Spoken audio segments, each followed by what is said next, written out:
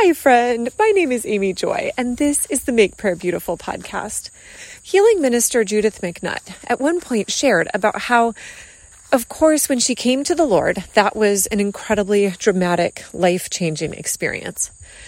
And beautiful, you cross from death to life. Well, at some point, then she discovered healing prayer, and that there is the option to move from painful memories and embarrassment and hurts in the past, and to receive the Lord's healing for those. But there was still something lingering, and it wasn't until she discovered generational prayer or generational healing that the final layer kind of was broken off. And generational healing would be things like something that it's not original to you. I don't know if that makes sense, but if you think about how diabetes passes oftentimes from parents to children, and the parents didn't just get it, it was passed down to them from their parents, or you think about how cancer runs in the family, you can see how these sorts of things, there's the genetic component. Well, similarly, in the spiritual realm, there's often sins that pass down, which maybe sounds a little bit crazy, but if you track your family history, you can see that this actually is pretty common. I printed out a family tree from Christian Healing Ministries website, and as I charted the different issues that different family members had, they give you a bunch of different possibilities for you to explore, whether it be early death or miscarriage or addiction of some sort. Anyway, dozens of different things. It's pretty fascinating that there's maybe a little bit of scattershot, but oftentimes it's like, oh yeah, this one was, I see it in my grandparents' generation, I see it in my parents' generation, I see it in my generation, and maybe even going down to the children. So this does happen, and the question came, what do you do once you've identified these different generational issues? When you see that there is a pattern, what then?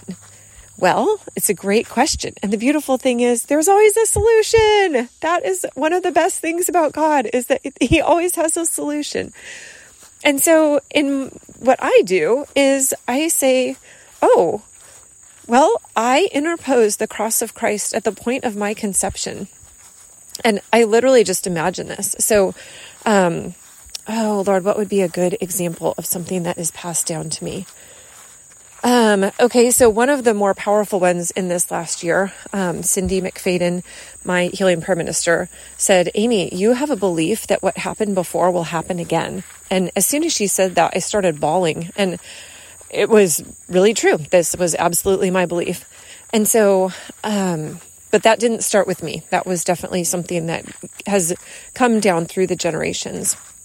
And again, I would just like to reiterate, I don't ever think of this as like, oh my goodness, my generations were so bad. I mean, they're like everybody else's generations. We all are descended from Adam, and therefore we all have things in our family lines that are both gifts and things that are less pleasant. And so there's no blame or shame here. This is just a reality thing. And then how do we work in concert with the Holy Spirit in order to deal with the issues and take care of them? And so for me, this is how I pray. Oh, Jesus, thank you for the gifts of my generations. And so I interpose the cross of Christ at the point of my conception. And I ask that the polluted stream that is coming down to me, that would run into the cross of Christ, and that the pollution would fall to the ground, rendered null and void. And that I would receive from my generations only the gifts and none of the curses and none of the harm. And Jesus, I thank you that as I have now lived for several decades on this earth with that same generational issue, I ask, Lord, that you would wipe me clean from that. Or depending on what it is, I might say, I just cut myself free from that lying tongue. Or I might say, I take the sword of the Spirit dipped in the blood of Jesus, and I cut myself free from this issue.